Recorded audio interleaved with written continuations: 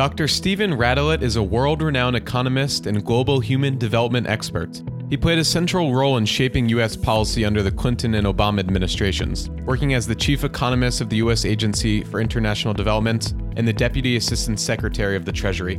He now serves as the Director of the Global Human Development Program at Georgetown University, studying the ways in which we can accelerate positive global development. Our country, without any question, has gained from globalization. No question about it. Anybody who's taken an economics course knows all countries gain from trade, and it's true, all countries gain from trade. But we make the mistake of therefore believing that all people gain from trade, and that is false. The right way to respond is to embrace those people, to invest in those people, to invest in their environment, and to give them a chance to do something else. In this live conversation with Ivy, Dr. Radelet outlines the tremendous progress the world has made towards improving global education, health, rates of poverty, and income, and how we can channel these patterns for a more positive future. Please enjoy our conversation with Dr. Stephen Radelet. I want to talk about big picture, what's been happening in the world's poorest countries over the last 25 or 30 years.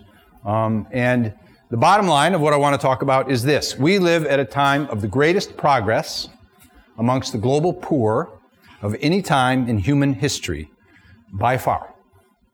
And by progress, I mean almost any dimension of progress you care to think about. Poverty reduction, improvements in health, access to education, reductions in violence and war, spread of democracy, access to clean water. Almost any dimension of development that you care to think about, there has been more progress for hundreds of millions of people in almost all corners of the world over the last 25 or 30 years than any time in human history. And almost nobody knows this. And nobody knows this because we all pay attention to the bad news. We all pay attention to what's going wrong in the world. I was talking to Zach earlier. Where is Zach? Where'd he go? He's in the back. We were talking a few minutes ago. And part of this is because bad news happens overnight, and so we pay attention to it. Good news happens over years and decades, and so we miss it. So I want to talk about this in a big picture. We're going to be talking about countries around the world. We're going to be talking over decades and try to step back and look at the forest rather than the individual trees and see what this is all about. And so what I want to do is just look at a few slides that show some of the data on these different dimensions of progress, just to give you a little bit of the story of what's happening. I'm going to talk very briefly about why it's happening, what happened to spur this change. And then I want to talk a little bit about the future and just make a few comments about where this might go. And then we'll open it up for your questions. So I want to start by looking at some dimensions of development. First, we're going to look at poverty. And we're going to look way back in time. I'm a good academic, so we got to have graphs, we got to have, Excel slides and all that sort of stuff. This goes back to 1820 to today, and this is a count of the number of people in the world living in extreme poverty, defined as incomes less than $1 a day. Controlling for inflation over time as best we can, so this is in real terms, constant prices for those of you that remember a little bit of economics, but this is controlling for prices over time. As best we can, estimating the number of people in the world living under $1 a day. In 1820, by our best guess, 900 million people were living under $1 a day in today's terms. In 1820, there were only about 1 billion people in the world. This is 90% of the world's population 200 years ago was living under $1 a day. Life was really actually pretty bad for the vast majority of people in the world. 1 meal a day, never 3. You probably didn't have decent clothes. Never saw a doctor during your entire life. Wouldn't go to school. Didn't know how to read. A large percentage of the children in your family would be dead before the age of 1, like about 1/3 of them. Most people wouldn't live beyond the age of 40 or 50. It wasn't very pleasant, actually, and if you've forgotten about it, read a little Dickens. And even, the leading cities in the world, at least the Western leading cities in the world, in Paris and London, if you read it was pretty bad, unless you happened to be a king or queen or royal or a few people that were the landholders, which is, of course, that's all we read about in our Jane Austen stories. But for most people, it was pretty miserable existence. So the number of people living in poverty was very high, and it rose with global population because as we had more people in the world, More and more of them were living in extreme poverty. It wasn't rising as fast as global population, but it was continuing to rise. So we see this number of people living in extreme poverty rising and rising. And if we had data before this, there's no question in my mind that it would be rising from the beginning of human history. The number of people living in extreme poverty has been rising and rising and rising. Until World War II, the end of World War II. And for the first time ever, not done with this one yet. The end of World War II, this number leveled off for the first time ever. And then starting in the 1980s and 1990s, it fell. And it didn't just fall a little bit. It fell astonishingly fast. So let's now look at the last 30 years and zoom in on the data from 1981 to 2012. This red line is, again, the number of people using a more up-to-date poverty line. This is the World Bank's latest poverty line of $1.90 a day, so it's not exactly the same, but it's pretty close. This is $1.90 a day in today's prices. This is the number of people living in extreme poverty. This is the percentage of the world's population. So the number is over here, the percentage is over there. There are about 2 billion people in the world living under less than $2 a day until 1993. 2 billion people. 20 years later, we're down to less than 1 billion people. In 20 years, 1 billion people have been lifted out of extreme poverty. After that number rising from the beginning of human history, in less than 2 decades, it fell by 1 billion. Nothing remotely like this has ever happened in human history. A lot of this is China. It would be pretty bizarre if it wasn't a lot China. It's a pretty big country with a lot of people in it, and it's made astonishing progress. And a lot of this is India. But put aside India and China, about half of it is from other countries around the world. Smaller countries that are contributing less to this, but it's just as important for the people living in those countries. More than 60 developing countries around the world have made this change from the number of people living in poverty rising, leveling off, and now falling. Mongolia, South Korea, Indonesia, where I lived for 4 years, Nepal, Sri Lanka, Tanzania, Mozambique, Ghana, the Dominican Republic, Peru, Bolivia, Chile. Around the world, something is going on because all of these countries, the number of people of poor had been rising and it is falling dramatically in the last 20 years. So those are the basic poverty numbers. Now I want to switch to look at health. This chart shows the percentage of children in developing countries that die before their 5th birthday. In 1960, 22% of children in developing countries around the world were dead before their 5th birthday. 1 out of 5, if you can believe it. It's completely unimaginable and unacceptable, but this is the way it was, not just in a couple of countries in Central Africa. This was for the world, for developing countries, just 2 generations ago in 1960. That number has been falling remarkably quickly since then, and we're now down to about 5%. About 1 out of 20 children now die before their 5th birthday, which is also, frankly, unacceptable. But this percentage has fallen from 22% to 5%. That 17% change means that today, 17 out of every 100 children that are born in developing countries would have died 2 decades ago. They now live, and they live longer, and they live healthier, and they live with less poverty. They are not being born into misery as much as their ancestors were. They're actually being born into better lives.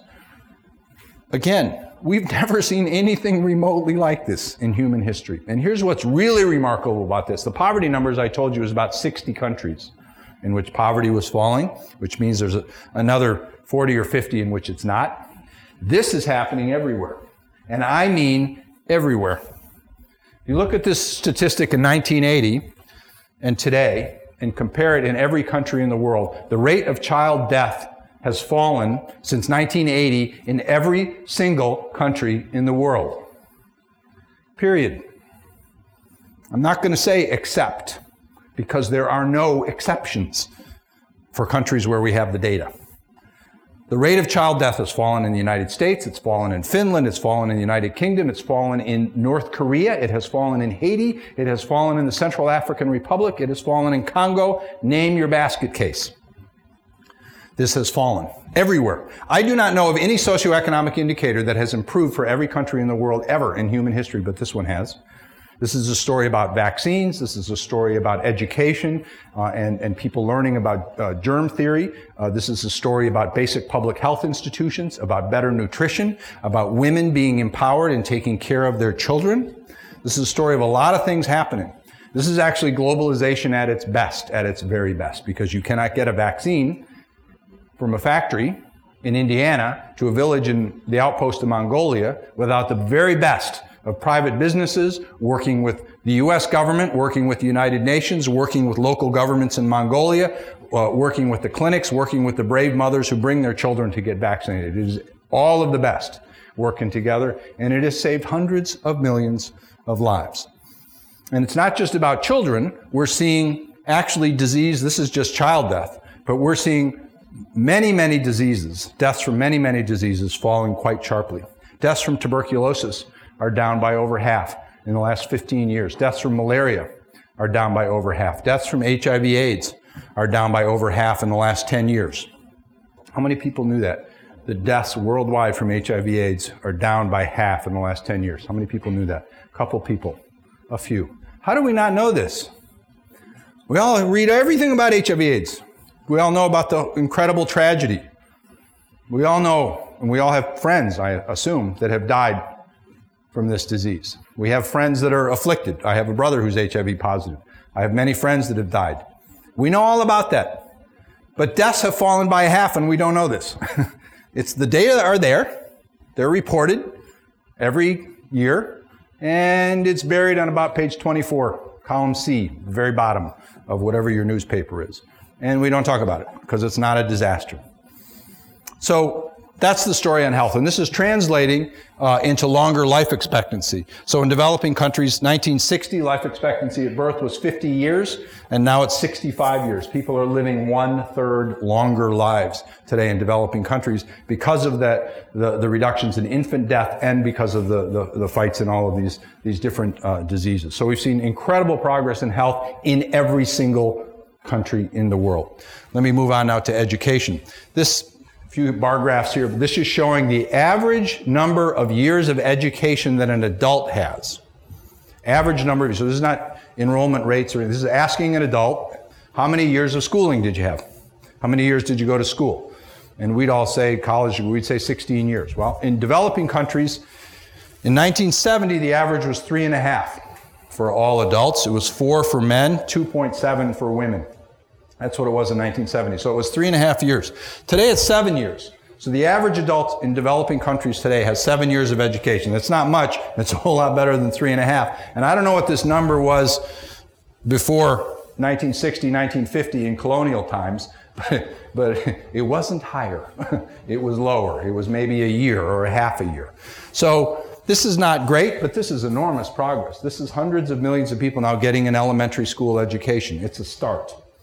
And you can see the gap between men and women, but you can also see that this gap is closing, that actually the increase is faster for women because more and more women are getting educated. And we can see this by looking at girls' education, specifically in the next slide, which is a little slow because our brains are moving faster. But anyway, this is the girls' completion rate, primary school completion rate. This is the percentage of girls that are completing primary school in developing countries. And we're up now to 90% of girls in developing countries are now completing primary school. 90%. We've never been anywhere close to. This is enormously important. This changes everything, actually. When people ask me about the future, this is the future right here, because we know there's incredible evidence out there that when you educate a girl, that girl has more income earning opportunities. That girl gets married later. That girl has fewer children. Those children are healthier. Those children go to school, and those children have more income opportunities. And we got a lot of research now to show the incredibly powerful intergenerational impact of educating a girl. So we have already planted the seeds today for the next generation to actually be healthier and better educated by educating girls today. We're not there yet. It's 90%, means 10% we still have to work on. The quality of this education is not always very good. Girls face all kinds of safety and security issues in the schools when they're there. There are a lot of problems, but this is enormous progress and really opens up a window for potential going forward. So that's the education numbers. Now, I've done poverty, I've done health and education. Now we just go to average incomes. So not poverty per se, although this is related. This just shows a graph of the average income, GDP per capita, in all developing countries since 1960. And this accounts for inflation, it accounts for differences in currencies and all that stuff that I get my students to take care of for me, my research assistants. And I've indexed the income here because everybody has different currencies to be, all countries are equal to 100 in 1960. So we can just concentrate on the changes over time. So the average income, we just say 100. That's not $100, it's an index of 100. It's just a starting point. We can see from 1960 to the mid-70s, incomes were growing in developing countries. Economic growth was happening and incomes were growing. And this is post-World War II, the end of colonialization, some optimism spreading, and there's some growth going on. From the mid-70s to the mid-90s, this is flat. There's no economic growth for 20 years. The average rate of economic growth per capita in developing countries for 20 years was 0, zip. That's the average, which means half the countries was going down and half were going up. We know who were going up. Korea was going up, Taiwan, Indonesia, they were going up. But about half were actually going down for 20 years.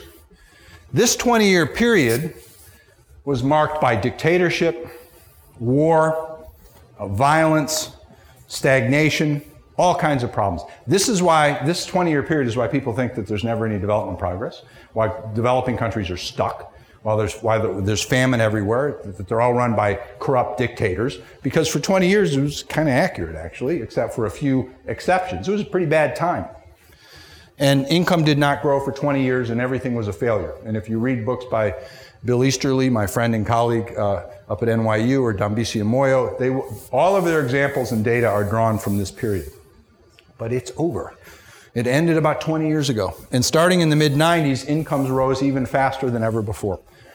Putting aside, take out China, the average income in developing countries in the last 20 years has doubled.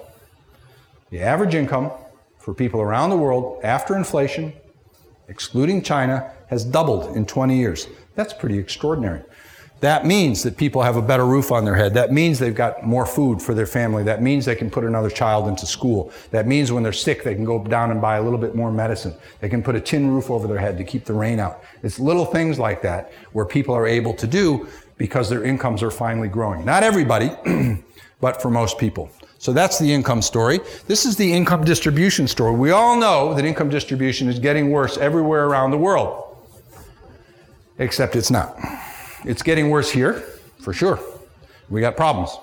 It's getting worse in a lot of places in Western Europe, and it's getting worse in some developing countries, but not in all. As a matter of fact, in most it's not. Poverty is falling, income is rising, and in most countries, income distribution is either getting better or it's not changing at all. This is just a count of countries. How many countries in the last 15 years, developing countries, has income distribution improved? 37. How many has it not changed very much at all? 22. How many has it gotten worse in? 21. Okay, so I'm not going to claim that income distribution is getting better everywhere. It's not. In China, it's getting worse. The coastal communities are doing pretty well. The inland communities in China are not. In India, it's actually hasn't changed much. In Indonesia, it's getting better. In Brazil, it's getting a lot better, actually. In El Salvador, it's getting a lot better. Depends on the country. So I'm not going to make a big claim that all is happy and distribution is getting better everywhere, but I am going to push back on the assumption that income distribution is getting worse everywhere around the world, because it's just false. This is within countries. Another way to think about it is distribution around the world. What's happened to global income distribution? Unequivocally has improved in the last 30 years. No question about it, actually. Not even close. Why? Because there's 1 billion Chinese and 1 billion Indians and a couple of 100 million Indonesians and Brazilians whose incomes are rising pretty fast. And if you think about that for 2 seconds, that means that global income distribution is getting better just because the bottom is rising. The bottom of the income spectrum is rising. Again, not for everybody, but for hundreds of, as a matter of fact, a couple of billion people, about 3 billion people whose incomes are rising pretty fast and closing those gaps. Not completely, again, and countries are left out. But distribution is not as bad. Global distribution is getting much better, and in many countries it's getting better as well. So that's the distribution. Now I'm going to switch to a political story, democracy. This may have changed in the last week, but anyway, this just counts the number of countries that are democracies, using standards of democracy put forth by academic researchers. This is not a standard of democracy that Bob Mugabe in Zimbabwe says, I'm holding an election, therefore I'm a Democrat. No, that's not quite the story. It's actually using a couple of indices on basic human rights, on the quality of elections, on the quality of the judiciary, on freedoms of the press, freedoms of speech, a bunch of different indices. And using that, in the 1970s, there were about 12 developing countries that could be claimed to be democracies. India, Costa Rica, Mauritius, Botswana, and a handful of others. It was the rare exception. Matter of fact, most people thought poor countries could not be democracies. There's a whole chain of thought that countries can only become democracies after they've come out of poverty, after they've actually achieved some basic level of income. And it was a kind of accepted accepted notion that poor countries could not become democracies. Well, something happened around 1990, the same time that poverty started falling and income started rising, by the way. Something happened. And all of a sudden, a whole bunch of countries became democracies, starting in Eastern Europe with the fall of the Berlin Wall, spreading through Asia, Europe, and Latin America. Just think about Latin America for a moment. 25, 30 years ago, basically every country in Latin America was a dictatorship. Every one of them. From Brazil to Argentina, when the generals attacked the Falkland Islands, to all of Central America, basically the whole continent was dictators. Today, they're all democracies. Except Haiti, Venezuela. There are a few exceptions. But the entire continent has flipped to democracy. Think of Asia. I lived in Indonesia for 4 years. I worked for the Suharto government. I worked in the Ministry of Finance for 4 years. Every day I went to work for a dictator because I was working with an economic team that was actually fighting poverty, and I lived with this dichotomy of a brutal dictator who actually held the record for the fastest reduction in absolute poverty ever recorded in human history before China beat him out. They had incredibly rapid, they had a great economics team, and I had to choose. Am I going to work for him or not? And I did for 4 years. It was a brutal dictatorship. Fast forward. Last year there was an election when a furniture maker named Joko, who had been a small business owner when I was there, didn't know him, he was making furniture, ran for president against Suharto's former son-in-law, a guy named Subroto, former general. He's the guy who invaded East Timor. Okay? Think about an Indonesian general named Subroto who invaded East Timor, and that's what he looks like. Joko beat him. This furniture maker beat Suharto's son-in-law in a free and fair election in the largest Muslim country in the world. Indonesia is a thriving democracy today. And it has been now. That last election was last year, but it has been a democracy for about 15 years. Anybody who would have told me that when I lived there in the early 90s, that Indonesia would have been a democracy today, I would have told them they were idiots. No chance. No chance. But it has happened. And it's happened in Taiwan. It's happened in Korea, where the generals are gone. It has happened in South Africa, where apartheid is gone. It's happened in Tanzania and in Ghana.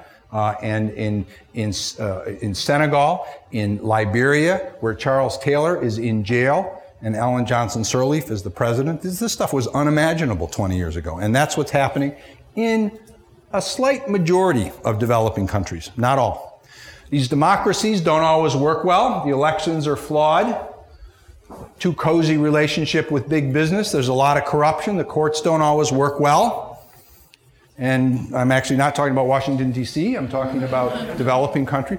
These democracies are flawed. But I actually get really sick and tired of Westerners telling them that their democracy is flawed and expecting them to have perfect elections and perfect civil liberties and perfect rights, because we don't. And we've been at this for 240 years plus. And we've had our share of nasty civil wars and genocides and civil rights abuses and the greatest civil rights abuse ever of slavery and all kinds of other things. And that's not to knock my country, even with the election of last week. It's to say, this is hard. This is really hard for a society to come together and figure out how to make decisions and to go forwards. And for countries that are poor and don't have that institution, don't have those histories, have only recently come together as a country, it's doubly hard. But we are watching right in front of our eyes more poor countries than ever before try this great experiment with democracy. And some of them are going backwards, like Venezuela and like Thailand, and it looks like the Philippines and maybe Turkey.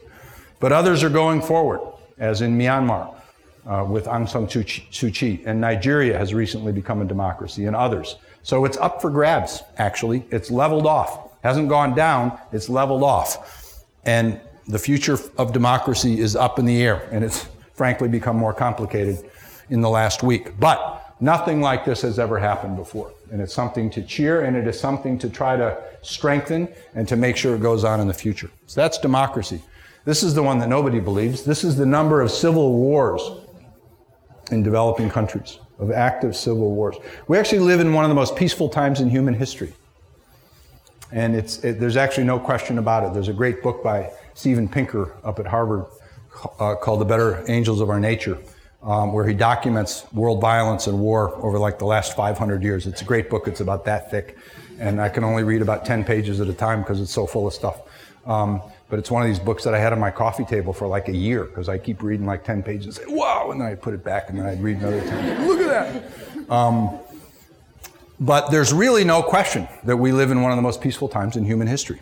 It's gotten more violent in the last couple of years because of Syria, and I don't want to for a moment diminish the horrors of what's going on in Syria and in the Middle East, or in Yemen, or in South Sudan, or in Afghanistan, or Ukraine, or the other places where there are active conflicts. But it's nothing compared to where we were 30 or 40 years ago, when almost all of Central America was at war with each other, when there were active conflicts up and down Latin America, where Subrotto had just invaded East Timor, where we had the aftermath of the Vietnam War and Cambodia throughout Southeast Asia, where in West Africa, Charles Taylor was running around chopping kids' hands off if they wouldn't become child soldiers, and all of West Africa was at war. Sierra Leone, Guinea, Ivory Coast, Liberia. It was a madhouse. Where Southern Africa was in flames around the end of apartheid, that had dragged in wars in what is now Namibia, in Mozambique, in Zambia, and everywhere else was engulfed in this war. A lot of these, were hot wars that were a dimension of the Cold War. They were us fighting the Soviet Union in the guise of apartheid. Apartheid was all about anti-communism. Their one shred of credibility was that they were against the ANC, they were against the communists, and that's why my tax dollars supported the apartheid government, right? And they went to war with everyone around them.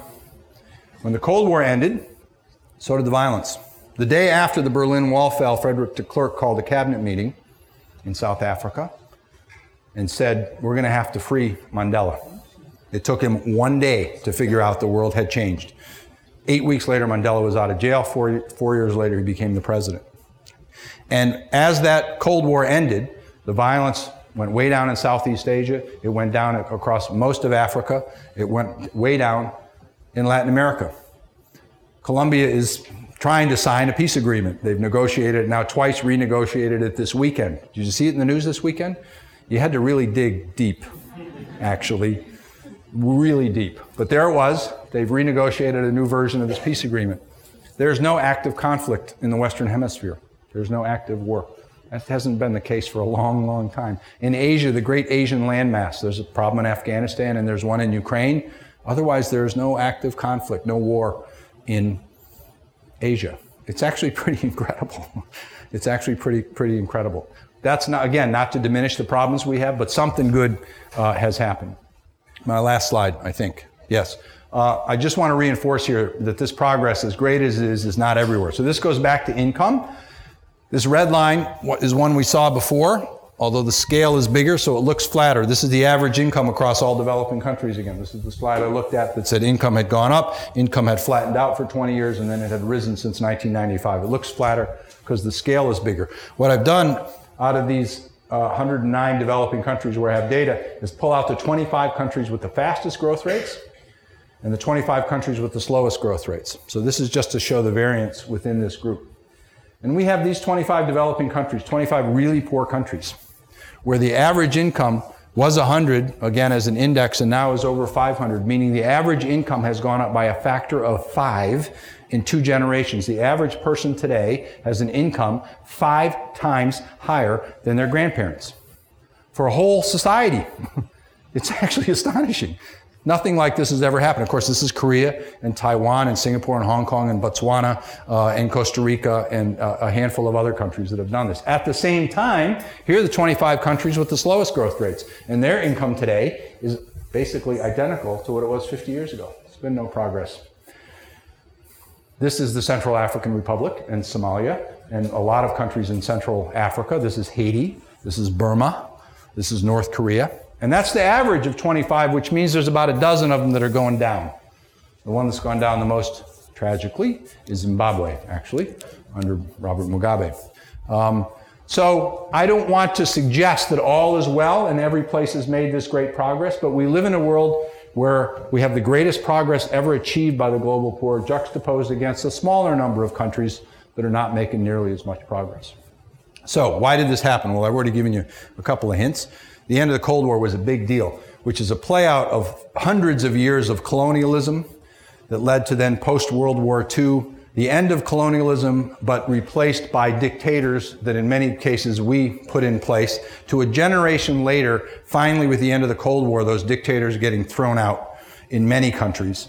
And finally, people in developing countries had the opportunities to go forward. The sort of hundreds of years of shackles of colonialism and dictatorship went away. That's one big thing. The second big thing is globalization. Global integration that gets vaccines to kids, that opens up trade opportunities, that moves financial flows, that moves information flows, that allows me to get on a plane and fly to Hong Kong and back in 4 days, which I did in September, which I don't recommend to anybody, but I did it. That allows us to do all the things to connect with our friends and our family around the world, to move goods and services, and everything you're wearing and everything you've got in your pockets, I'm sure, is created by globalization and by connecting people around the planets. And what that did was open up many, many opportunities again. Development is all about opportunities, and what globalization does is open up those opportunities.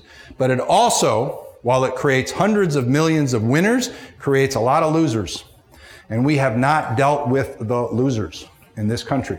This country has gained, now I'm going to talk about the United States for a minute. Our country, without any question, has gained from globalization. No question about it. Anybody who's taken an economics course knows all countries gain from trade, and it's true. All countries gain from trade. But we make the mistake of therefore believing that all people gain from trade, and that is false.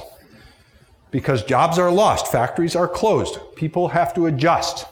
That is the challenge, frankly, of capitalism. And that's the downside. But the right way to respond is to embrace those people, to invest in those people, to invest in their environment, and to give them a chance to do something else. What we've done for 30 years or more is ignore them. We've said, oh, too bad, the winners outnumber the losers, and that's too bad. And while we're at it, we're going to cut funding for education in this country. We're going to cut funding for infrastructure. We're going to cut funding for all of those ways that we invest in our people. And both parties, frankly, have a hand in this. I think it's more one than the other, but I do think it's actually both. And the chickens have come home to roost, frankly. These are great divides that didn't start a week ago. They started a long time ago. And there are a lot of people out there that feel disenfranchised. And we have not dealt with them appropriately. So there are winners and there are losers, and I am absolutely convinced that globalization as a whole has been a great power for good change. But there are a lot of people left behind, and we, as a society, are not dealing with them appropriately. So that's a second big force. And a third big force is the generational changes I alluded to within developing countries themselves, where the dictators are gone and new leaders have come to the fore. A whole new generation of leaders that are better educated, that are smarter, many of them educated in the West, in our own country, and are bringing back some of those ideas and values. And again, the dictators are gone, and it is the leadership and the courage of the political leaders in developing countries, the business leaders, the church leaders, the NGO leaders, the youth group leaders that have taken on the old powers that have led to this kind of change. And those forces together, I think, are what really began to change in the 1980s and 1990s to lead to this major surge in development. Now, turning forward, what's going to happen? I don't know. I told Zach earlier if I knew it was going to happen, I'd be a stockbroker, or I'd be the bond market, as James Carville said. But I'm not. So I can't predict the future. So what I do in this book actually is lay out 3 possible futures, because I didn't want to predict one, because whatever I predicted would be wrong. But I think there are 3 possible futures over the next 20 to 30 years for developing countries. One is that this progress basically continues. A lot of bumps along the road, 2 steps forward, 1 step backward, almost literally. Some countries will fall backwards, but others will progress. We'll make some advancements here, and other things will be problematic elsewhere. But the poverty rate, the number of people living in poverty is going to drop from 2 billion to 1 billion, already has. It can get down to 400 million, 300 million, 200 million. I don't think we can eliminate it, but we can pull in several hundred more people out of poverty. We can get that child death rate down more. We can get more girls in school. It can be better school. That can absolutely happen. The challenges we face today are actually much smaller than the challenges we faced 50 or 60 or 70 years ago after World War II. That's one possibility. The second is that it's kind of over. It's going to not go backwards, not go forward. It's going to kind of stagnate and stabilize. And we get these gains and they're kind of consolidated, but we're going to see 20 years of not much progress one way or the other. And that's entirely possible. And the third future is that it goes backwards. And it goes backwards because we see a rise in violence. It goes backwards because of climate change and what it's going to do to the poor, to the very vulnerable people in developing countries that are just now eking out a living.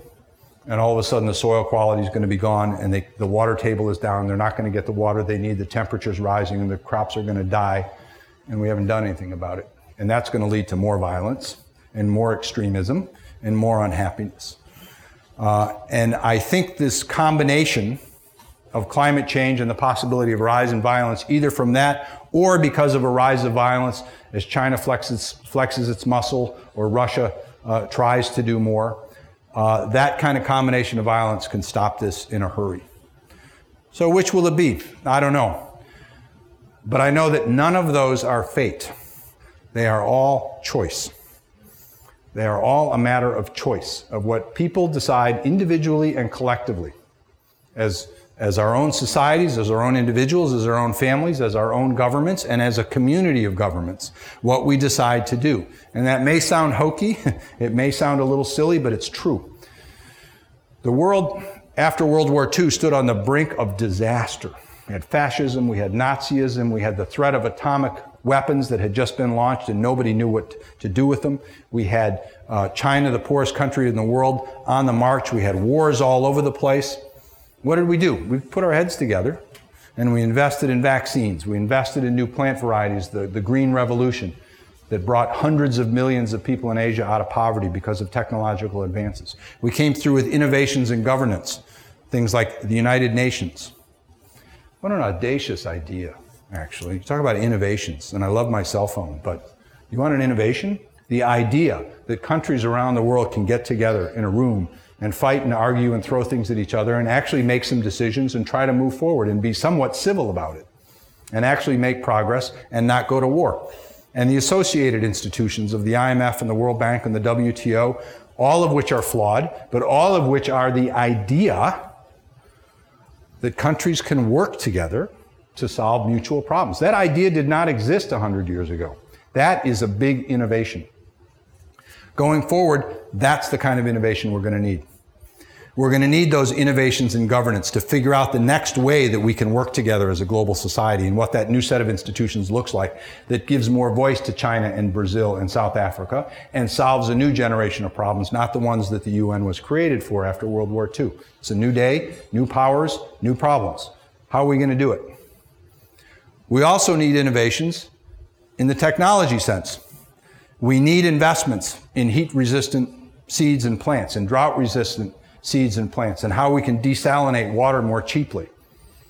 I don't know how to desalinate. Well, actually, I do know how to desalinate water. You get the salt, you boil it, and the salt goes out of the water. It's not that complicated. If we can figure out how to bring the cost curve down on desalinating water, it changes everything in many regions of the world. We got a lot of water in the world. We got plenty of water. It just has a lot of salt in it. How complicated is it going to be to get the salt out of it? It's not that. It actually takes energy. If we can solve the energy problem, we can solve the water problem. Can we solve the energy problem? Of course we can solve the energy problem. How? I don't know, but I know we can do it. I know we can do it. Some combination of things we haven't even thought about, and we're already moving in that direction. We're already moving in that direction. And if we can solve that and bring on even cheaper and different kinds of green energy sources to reach villages in developing countries, which they are already doing through solar panels and off-grid hydro and all kinds of stuff, we keep going in that way, it really changes things and opens up the opportunities for those girls that are now getting an education to bring their family to the next level. Can we do all that? Yes, of course we can do all that. Will we do that? I don't know. We may be stupid enough not to. And of course, I'm worried. More worried today than I was 2 weeks ago, that's for sure. But it is when times get tough that you got to stand up and fight back, actually. It's because the problems that we face today are nothing compared to what people face in many of these countries. I was telling Zach earlier today, one of my students, an Iraqi Kurd, standing at a bus stop today. And when the guy next to him discovered he was Muslim, said, "I hope you don't fucking blow me up," says to my student who's standing at a bus stop trying to go to school, and then went on an anti-Muslim rant. Okay? People around the world face this stuff every day. Much worse than what he's been evacuated several times from his hometown. I've seen deep, deep poverty and starvation and people living in refugee camps. The problems we face today are big, but they are not as big as what the world has faced before. And now is the time to actually push back harder and to fight back and to recognize that actually progress can be made if people fight for it and invest for it and stand up for what's right. We may be looking at several years ago and backwards, but that does not mean in the long arc of history, as Martin Luther King pointed out, that we can't get to a better place in the future. And I believe we can if we stand up for what's right, if we invest in what's right, and we push hard against the obstacles that stand in the way and work with people around the world. And the last thing I'm going to say is why this is important from the very self-centered national security interest of the United States. I don't think I have to say why this is good for a moral or ethical point of view, but I am going to say why this is important for the United States. Because for the United States, from its own self-centered point of view, wants its own security, wants to fight climate change, wants to stop international drug networks, wants to stop migration, wants to stop the threat of diseases. It needs to help empower poor countries around the world who can help them in those fights. We cannot stop migration unless people in other countries get rich and feel they have political and economic opportunities. We cannot stop international drug networks unless we empower and strengthen those countries. We can't stop Zika and Ebola and the H1N1 if we don't strengthen the public health systems in those developing countries. Helping these countries is good for us. India's rise is really good for us. I cannot think of anything better for that dangerous part of the world than to have a thriving democracy where people have economic opportunities. That is good for India. It will therefore be good for Pakistan, for Bangladesh, for Nepal, and for Afghanistan, and for Iran, just 2 countries over to the west. Nothing will be better for that region than a thriving, open, democratic, prosperous India. This is in our interests, our very selfish interests, as well as the interests of India. So I think for our own sake, for the next 20 or 30 years, we need to figure out how to support this and try to make the world an even better place. So with that, let me stop and open it up for your questions or comments.